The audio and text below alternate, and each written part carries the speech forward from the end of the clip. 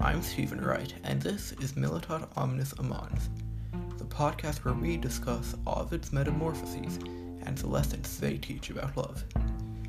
Our myth for today is Pyramus and Thisbe, a tragic love story. Their parents refuse to let them meet, so one night they sneak away, and through an unfortunate misunderstanding, they both end up killing themselves. Sound familiar? It should, because it is the same story told in Romeo and Juliet, the much more well-known play created by William Shakespeare and adapted by many others. What is it that makes this story so popular for it to have been written so many times? Let's find out on this episode of Militat Omnis Amans. Our two young lovers, Pyramus and Thisbe, are forbidden to meet by their parents. However, they must find some way to communicate with each other anyways. In ancient Babylon, I'm sure that there would be few ways to do this, so Pyramus and Thisbe are very lucky for two reasons. First, they are neighbors, and second, the wall that their two houses share has a crack, perfect for them to whisper to each other through.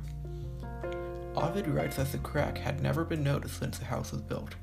Despite this, in their desperation, Pyramus and Thisbe both found it, looking for a way to speak for their love. Ovid recognizes this good fortune, asking the reader, "Quid non senet amor?" meaning, what does love not notice? Pyramus and Thisbe's love was so great that they were able to find possibly the only way for them to talk to each other.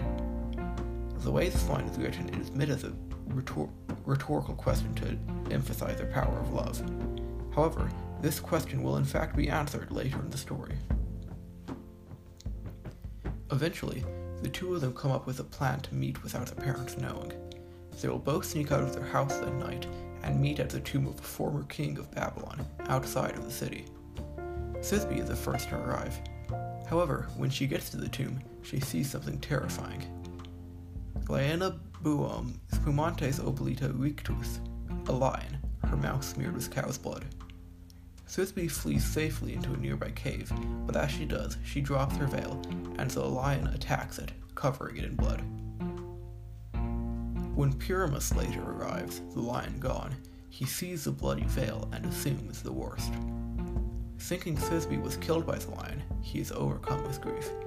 As this sort of story goes, he immediately decides to kill himself in sorrow. As he lies on the ground bleeding out, Thisbe comes out of the cave. Seeing her lover dying, she cries loudly, tears at her hair, and beats her chest, as would be expected of a Roman woman in mourning. Not quite dead yet, however, Pyramus opens his eyes and sees her, but dies before he can say anything. Before killing herself beside him, Thisbe says one last thing to Pyramus.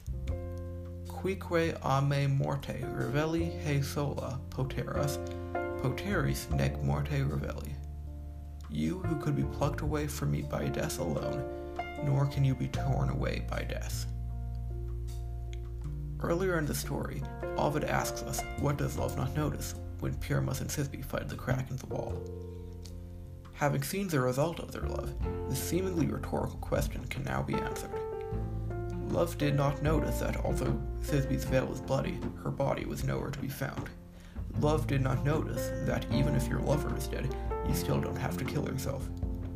Once again, Ovid is emphasizing the idea that love causes us all to act like fools.